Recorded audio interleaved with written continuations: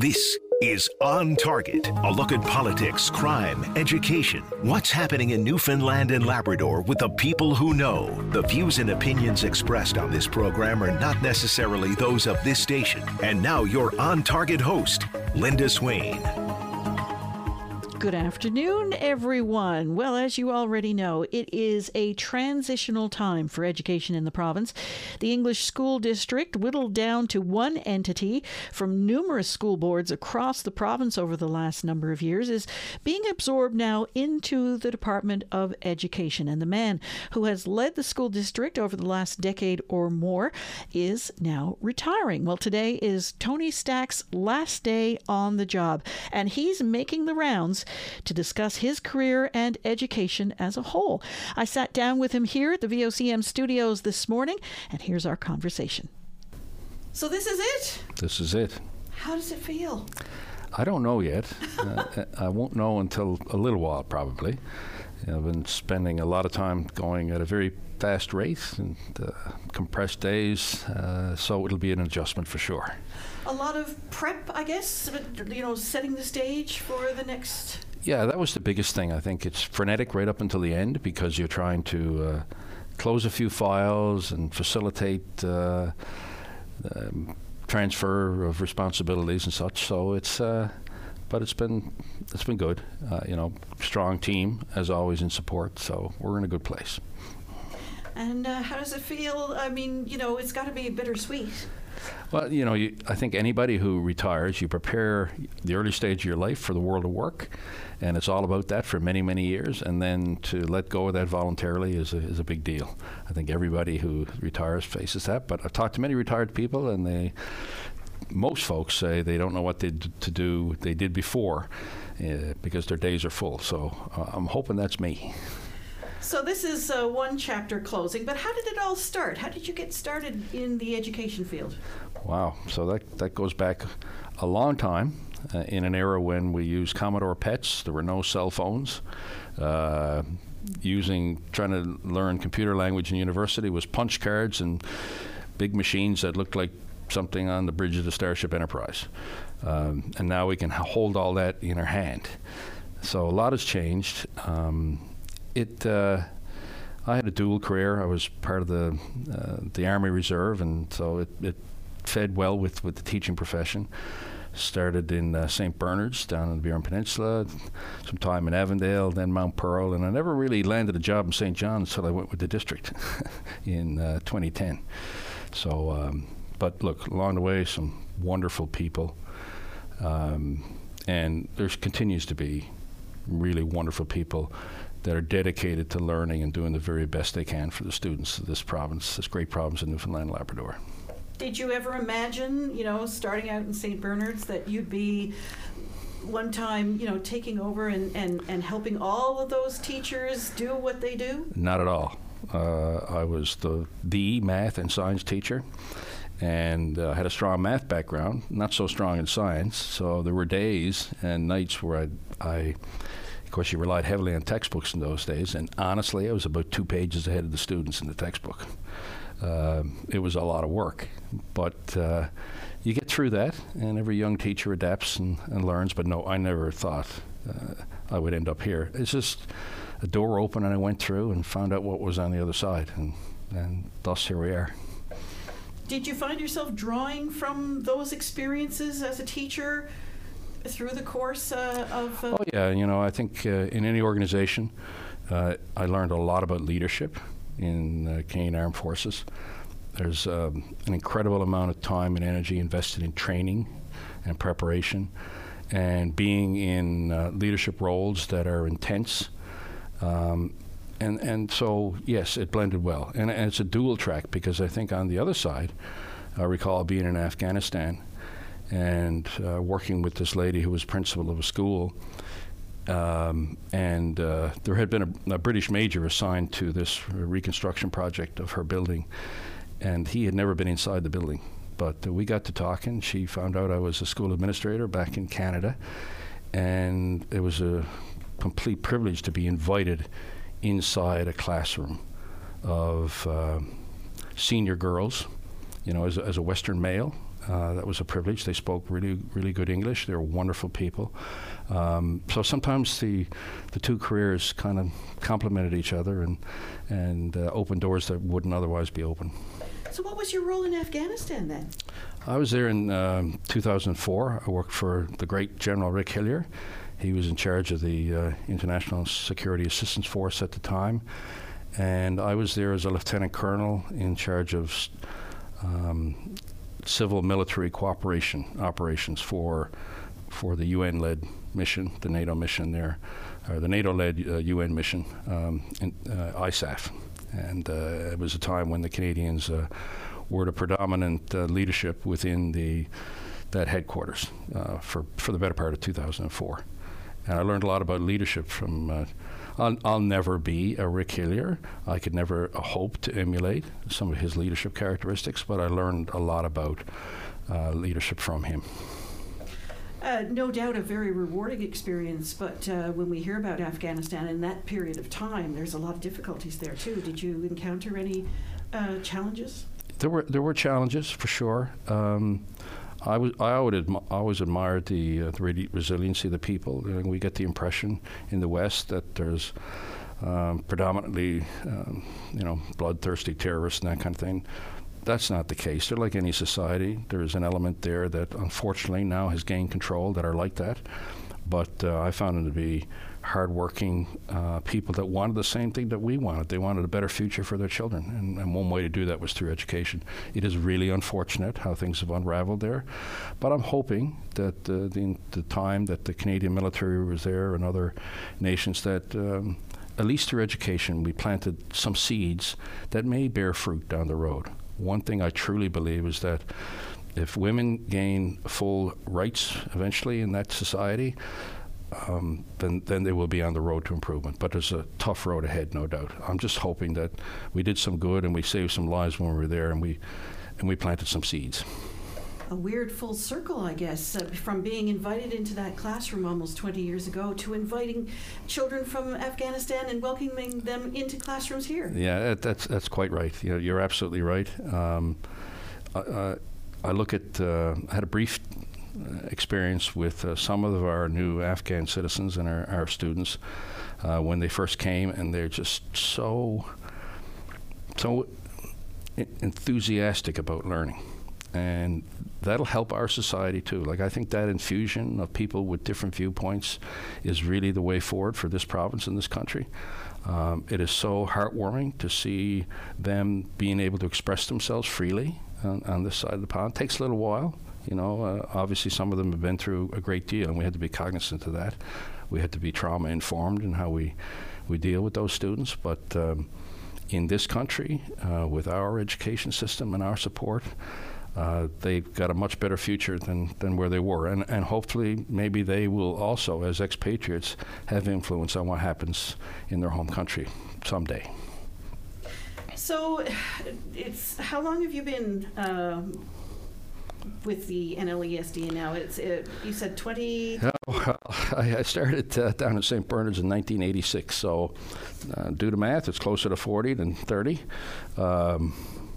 Apart from a few times on leave to work with the Canadian military, it's been a full career.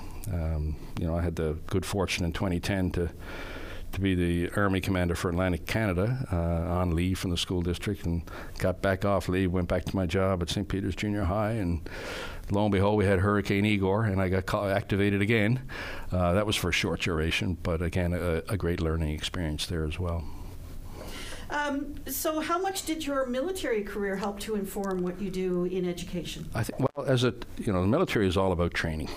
It's all about providing folks with the skill sets to be able to operate all over the world in some very trying circumstances, and I'm very proud to be a Canadian that had the opportunity to do that. It's also about leadership development. So those things are near and dear to what we do in the education system. We are about capacity building, and a big thrust of what I've been trying to do these last few years is build leadership capacity, build teacher autonomy.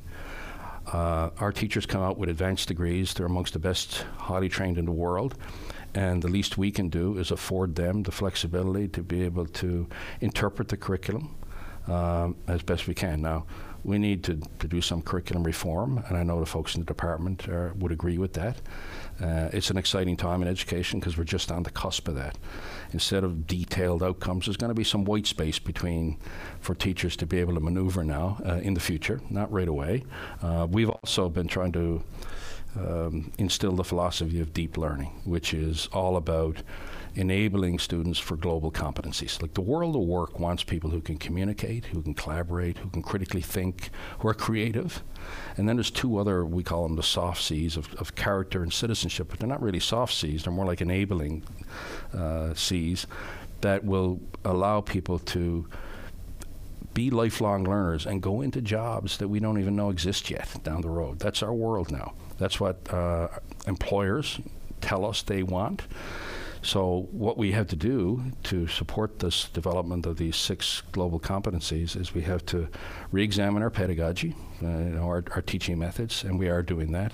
We've got some really fine examples from all over the province, everywhere from Amos Comenius in Hopedale to Valmont Academy in Kings Point, or the bigger schools here in Metro region. Teachers and students are working collaboratively with student voice and choice to do that, to change the pedagogy, change up the learning environments, go outside, go to different places. The learning environment is not just a classroom and 4 walls anymore, particularly when you can leverage technology, and that's another component.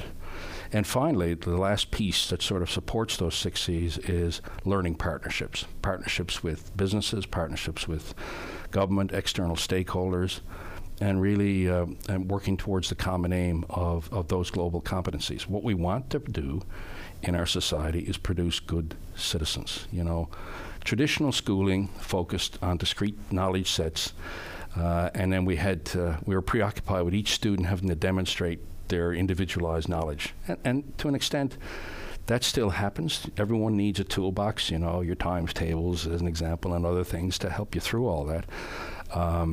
But ultimately, what we're trying to produce are good democratic citizens, people that can critically think, we're surrounded these days by disinformation or misinformation. Some of it's deliberate, some of it is unfortunate.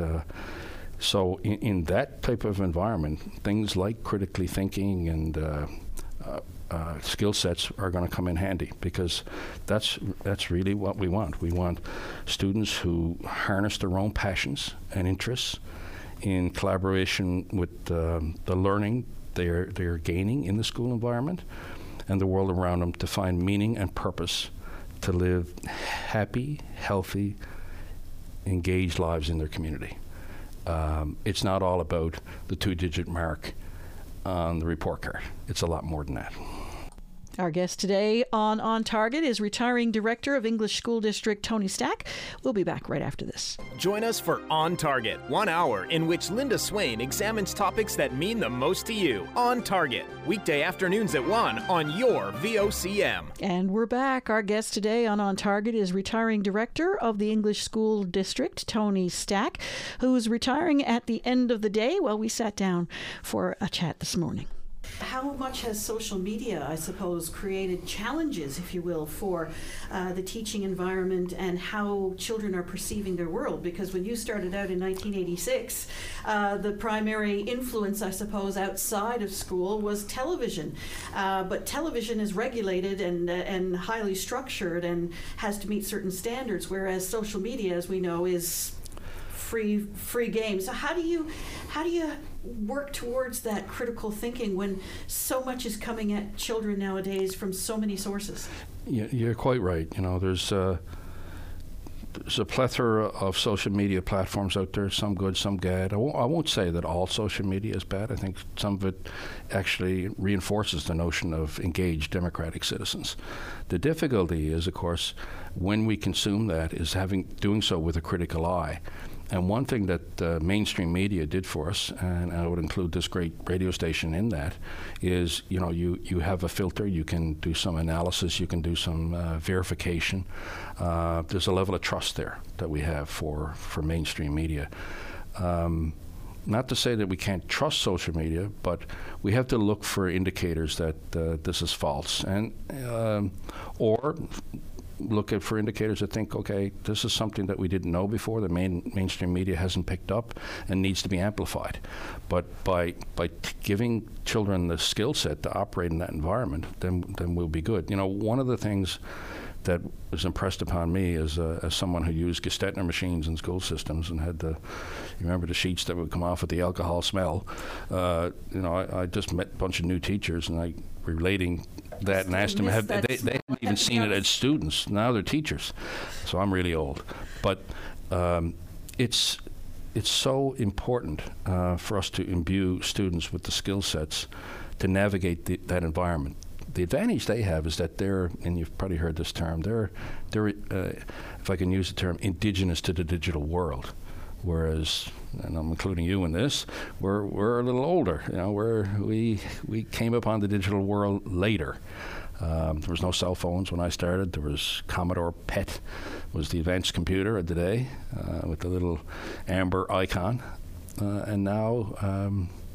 It's a whole different world. You know, the calculating power in the Apollo mission that landed on the moon, you can now have in your hand. It's the same power. It's awesome, and we can leverage that technology. Like there are voices out there that say ban cell phones in classroom.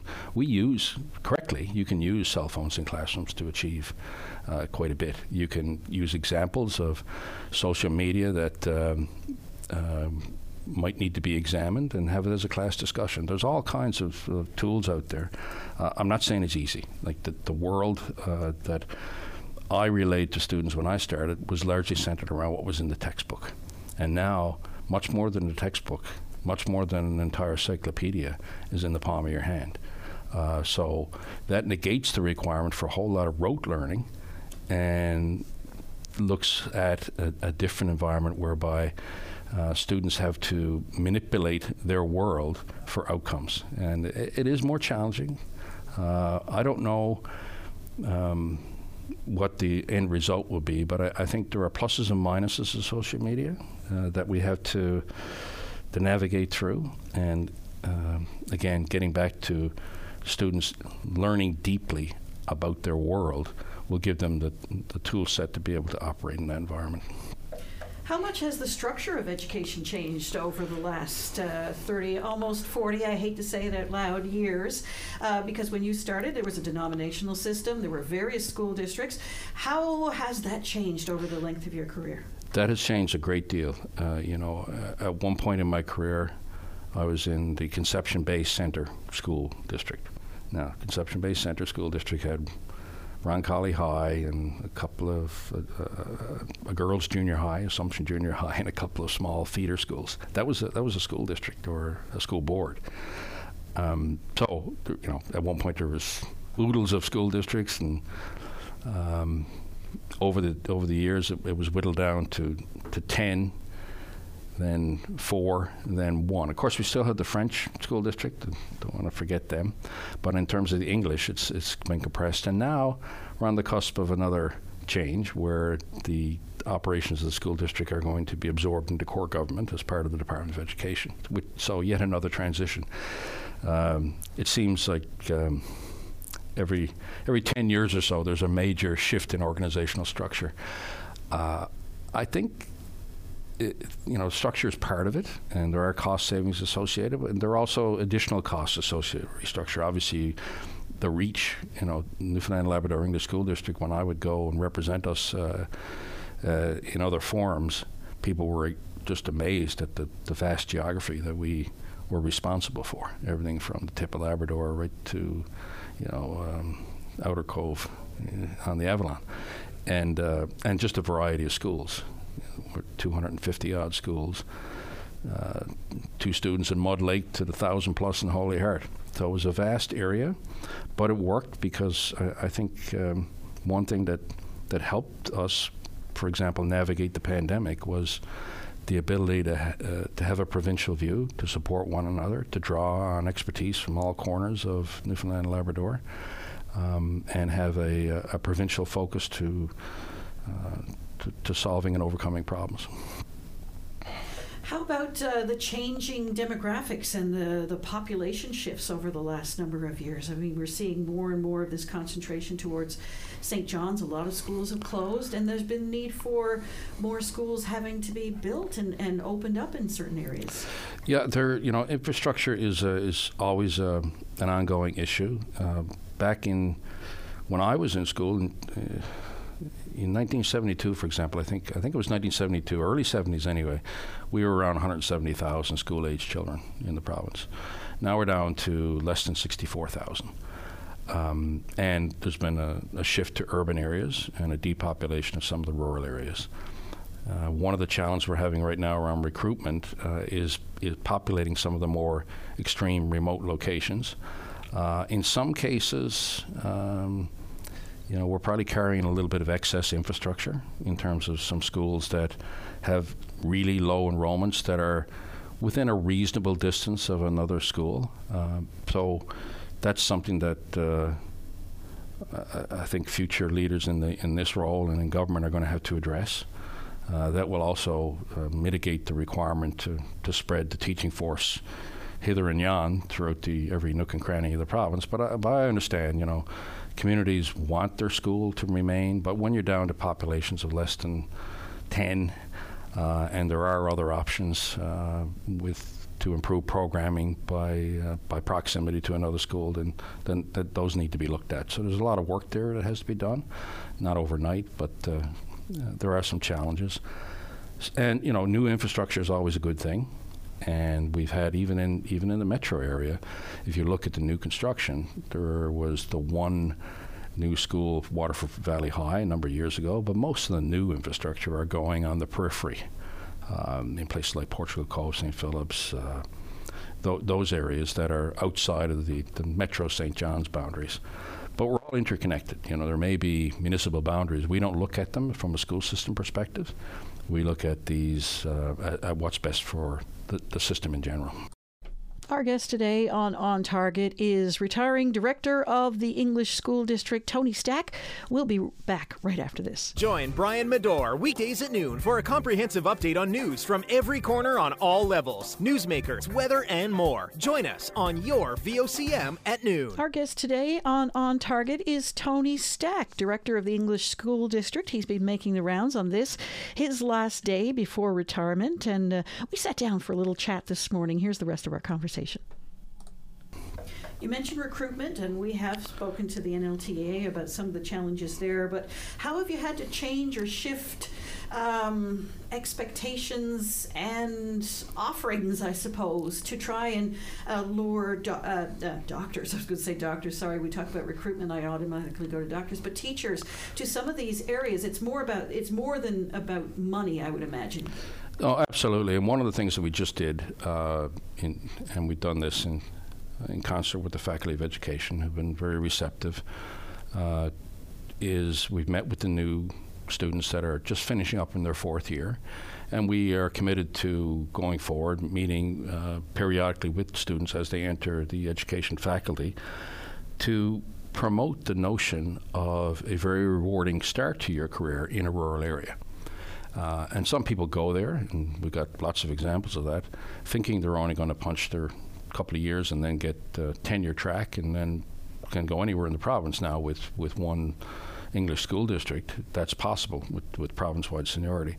So that's a lure, but in that process there are some that are going to like it so much and like the lifestyle and maybe form relationships that tether them to those communities. That's what we hope. It's a multifaceted problem. We didn't get here overnight, so it's going to take a few years to resolve. I know in discussions with the Dean of Education, the esteemed Dr. Gerald Galway at the Faculty of Education, and with President Timmins, they are very much aware that we need to generate more teachers coming out, and there's been efforts made in that direction.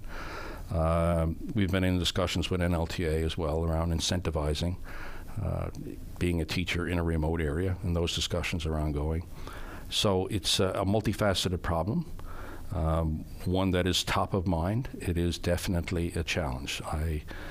We've always had difficulty to some degree in remote parts of the province. Like North Coast of Labrador, for example. But now we're experiencing it elsewhere, on the island of Newfoundland and Labrador as well, even in places like the Burin Peninsula. So it is an ongoing concern. The other thing that's happened is our number of available substitute teachers has been drastically depleted, which has impacts, which are exacerbated by a pandemic environment where sick leave is a little higher.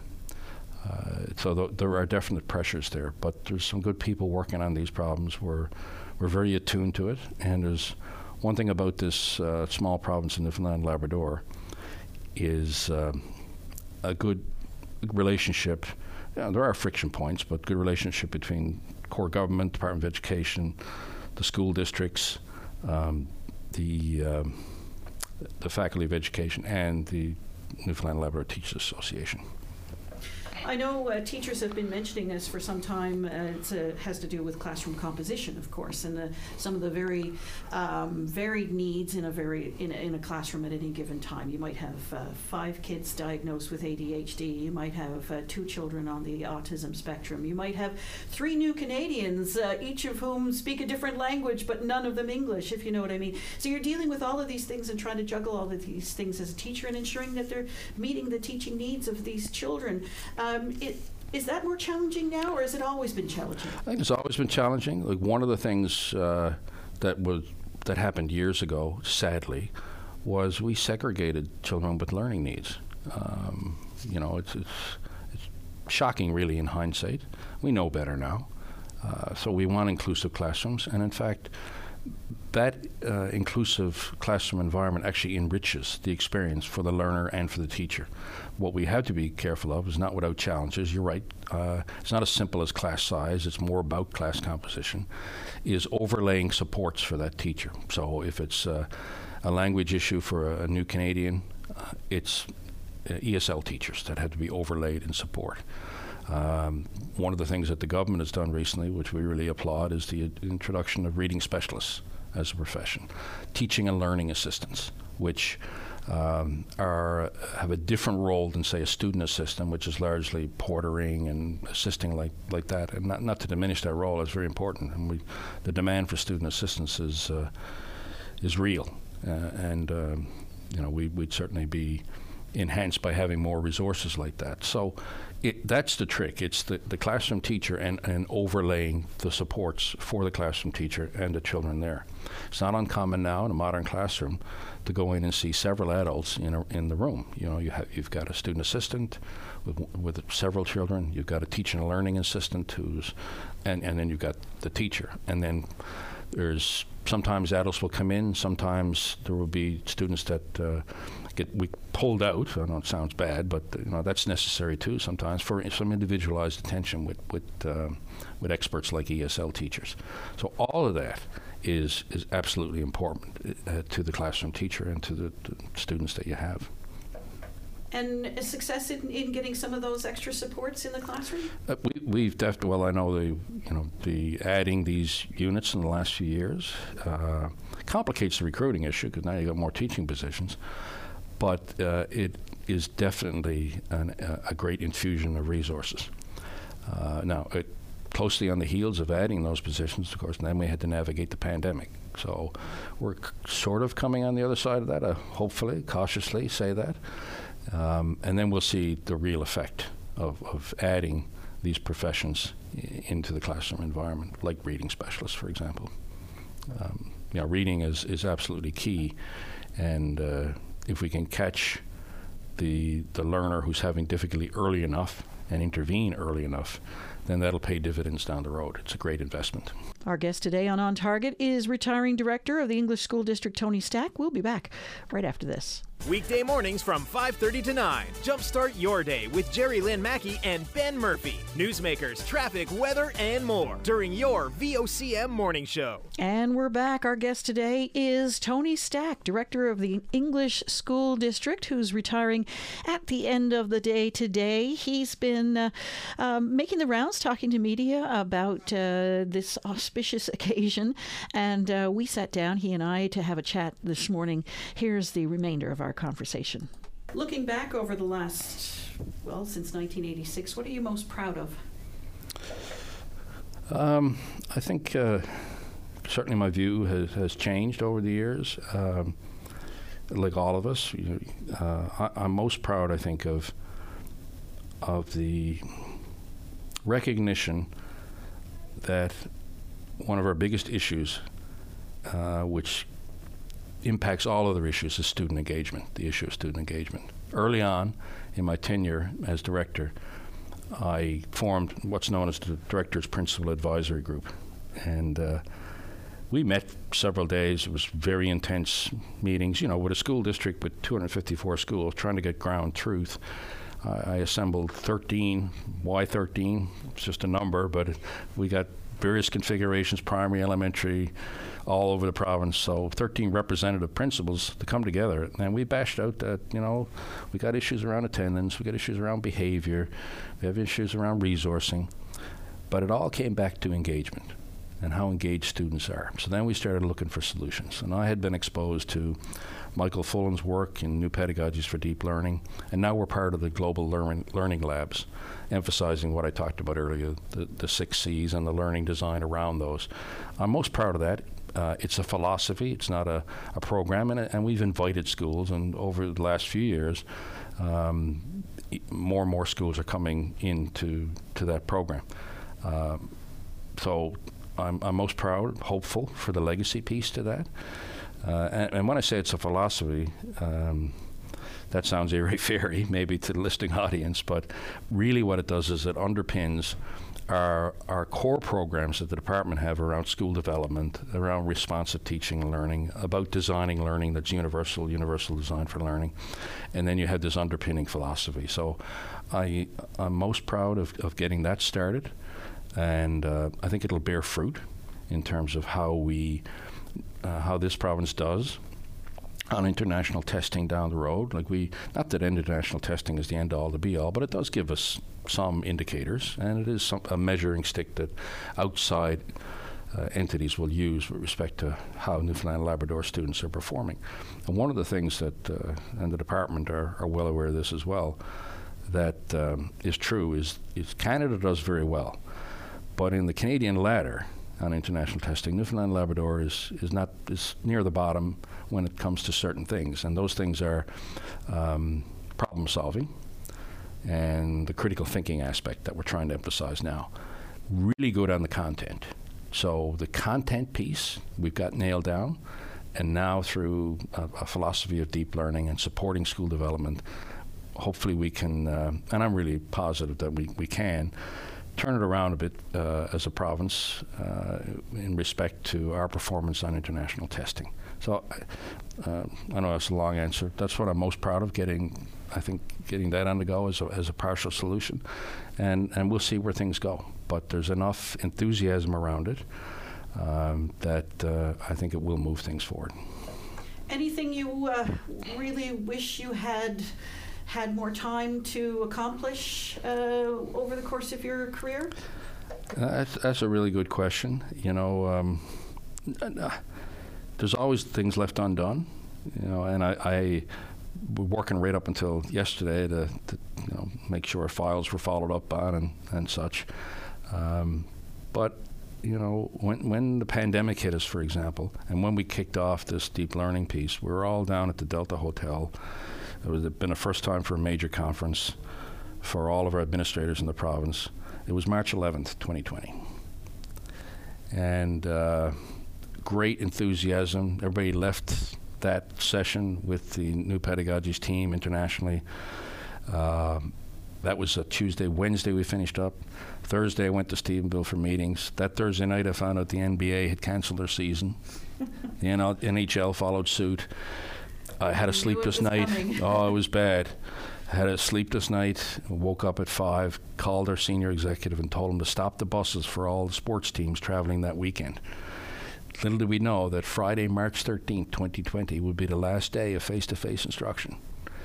But initially it was a punch in the gut, especially since we built all this momentum at our conference on deep learning with our leadership in schools. But in hindsight, it gave us grounding, to focus on what was best going forward for what was to come. The importance of relationships, the importance of keeping students connected to their school environment. We learned gobs and gobs about how learning happens afterwards, about how we can do so much more virtually with students, younger students. We had always focused a little bit on our ability to have engagement with the Center for Distance and Learning and Innovation through high school programming for things like honors math in remote locations.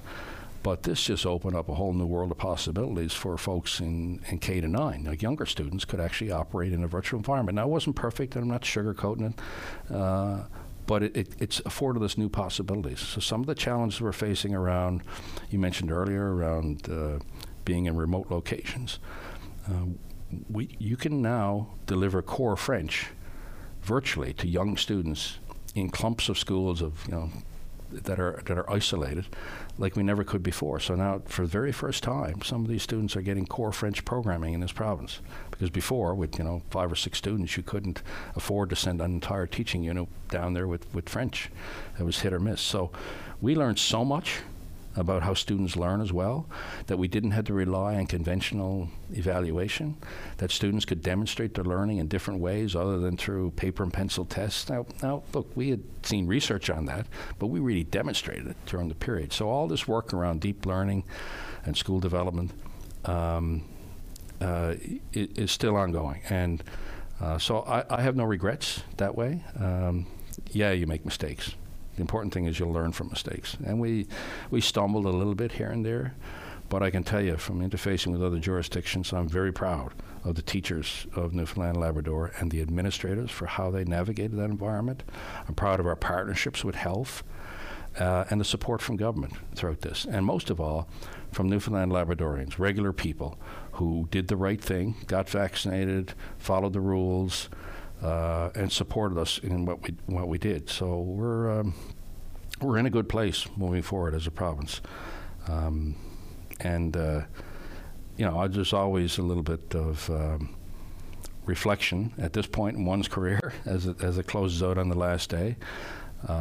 But we tried our best, and the team that's left, I know, are very capable of moving things forward. So I'm happy with that, very happy with that, and I think people of Newfoundland and Labrador should be very proud of the senior folks that guide education in this province, and all of the teachers and educators that are totally focused on doing the very best for students. In a weird way, it's almost like, teaching a child and they graduate and you're sending them off into the world. In this case, you're sending an entire school district off into another realm. Are you comfortable with where the school system is right now and where it will go in the future? When I first heard that the government had decided to incorporate the district into core government in the Department of Education, I said then right away that if you're going to do this, then let's ensure that the learning environment at the school level is not negatively impacted, and maybe enhanced if we do it right. So that's really key, that the learning environment is not affected. Secondly, that there's no administrative burden downloaded to the individual schools because of this. Let's not make it more complicated for them to buy furniture or do all of the things that have to be done. There's a huge support piece in this on the corporate service side, financial, technology, the facilities folks. All of that is huge. So let's not overcomplicate that, and let's not disrupt that environment and make it an administrative burden for our school leaders. And finally, we had to consider people in this equation. So if those three things can be done, and I get the sense from my interface with Deputy Minister Dr. Greg O'Leary and the various ministers we've had that they understand that. So I'm hopeful that is something that we'll carry forward, and that we will ultimately, whatever the organizational structure is, and we've been through, as you referenced earlier, many, many permutations and restructuring in education in this province, that we continue to move forward and improve the learning environment for students. What's ahead for Tony Stack now? You're a hands-on guy with a varied background and obviously very engaged over the course of the last few decades. What's ahead? For me, I don't know. It's kind of scary, going 100 miles an hour to full stop. I get taken a couple of hockey games. The Habs have not the greatest season, but I'll see a couple of games with my son in Montreal. But no media plans. I'll still try to stay engaged. I'm very interested in education matters, and we'll be closely following what happens. But also, I work on a very great organization. I volunteer with the Board of Governors for the Commissionaires in this province. And Commissionaires are the biggest employer of veterans in Canada and continue to be so. So it's a wonderful organization, and it does, it's a not-for-profit, and I don't think many people realize that. They see the commissioner uniform, but it's a non-for-profit, and it's intended to give meaningful employment and support veterans' causes. So that's something that I'll have more time to do now on a volunteer basis. So might I see you in the hallways then at Confederation Building? Well, you never know. Any final thoughts? No, thanks for this opportunity, and I really want to thank VOCM. You've been good conveyors of our messages, and we've enjoyed working with you over the years, and in particular you. Thank you so much.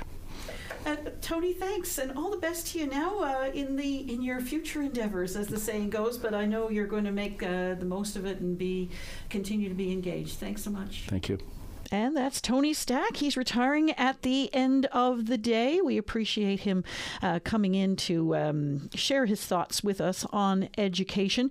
We'll be back tomorrow. Do stay tuned for that, and thanks for listening, everyone.